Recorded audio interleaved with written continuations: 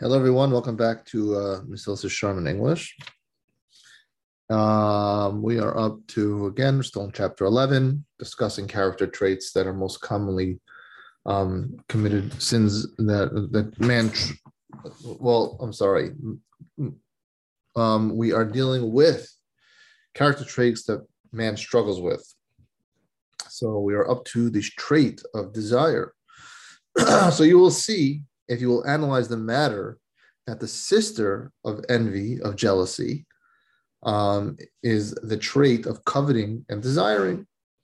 So if you listen to the last podcast, we spoke very much about how jealousy really just doesn't make sense, especially because there's nothing, you gain nothing from it on one point, right? You don't harm the person who you're jealous of, and the only person that you're getting hurting is yourself.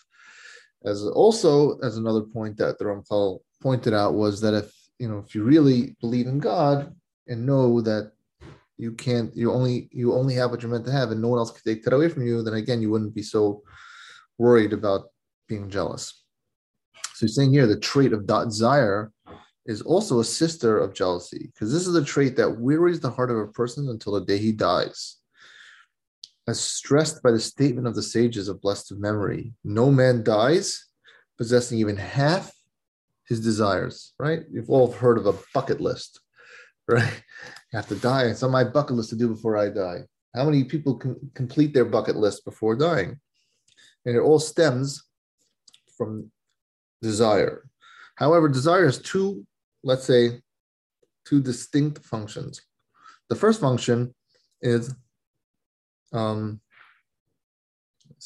we go.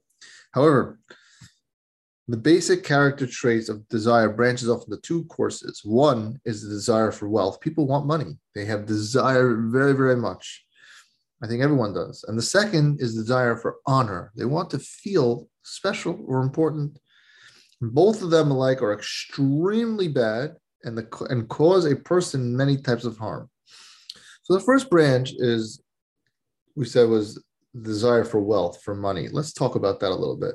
With respect to desire for wealth is what confines a person in the prison of the physical world and places the shackles of hard work and business endeavors on him, as the lessons of the verse says. One who loves money will never be satisfied with money.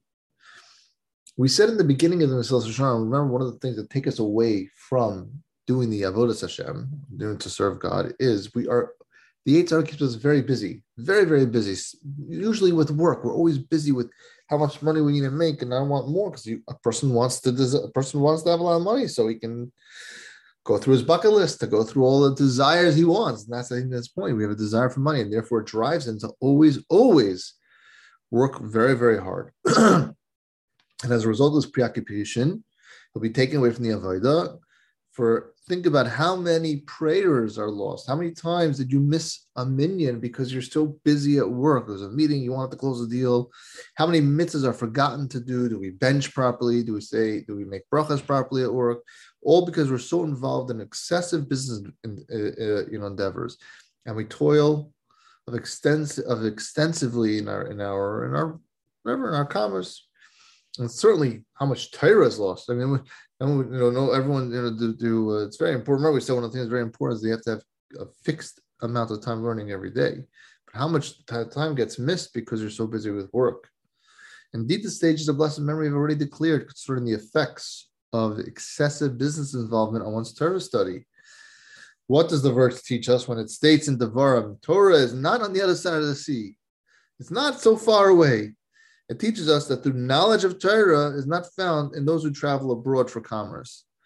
Likewise, we learned in the Mishnah, anyone who engages excessively in commerce will not become wise in Torah. It's just not, if you're too involved in the business, you're not going to set aside time to learn. This preoccupation is what subjects a person to many dangers, and he saps his strength through the abundant anxiety, even after, because he's always anxious. So even after he's accumulated a lot of wealth, as we've learned, one who increases his possessions increases his problems.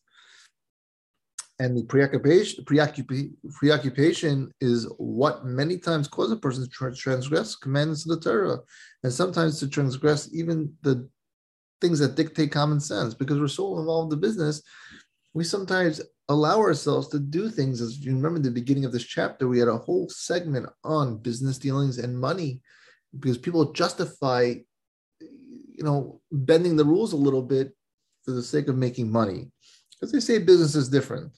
Meanwhile, it all came from the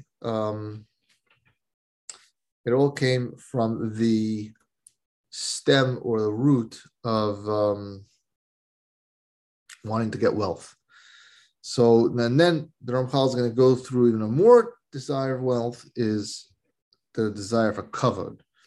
And he goes into more detail about that, which is actually much worse than the desire for money. And he says it's very simple, because money, okay, it's an obvious thing. Either you have it or you don't have it. You can work hard for it, but if you don't have a job or if your work is not producing much, all right, you've come to terms that you can't have it anymore, that you're not going to have it. But kavod, honor, that's something that everyone feels they're entitled to, and that's what they're going to get and work hard. And they work harder to get that.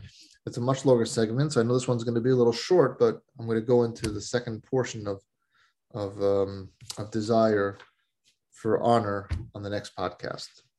Have a great day.